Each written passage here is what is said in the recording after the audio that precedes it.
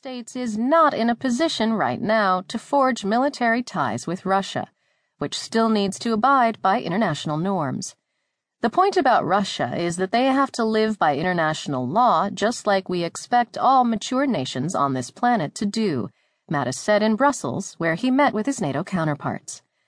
Mattis said political leaders will engage with Russia in an effort to find common ground or a way forward, where Russia, living up to its commitments, will return to a partnership of sorts here with NATO. But Russia is going to have to prove itself first and live up to the commitments they've made in the Russia-NATO agreement, he said. Russia and NATO have agreed to work together in the past, but Russia's annexation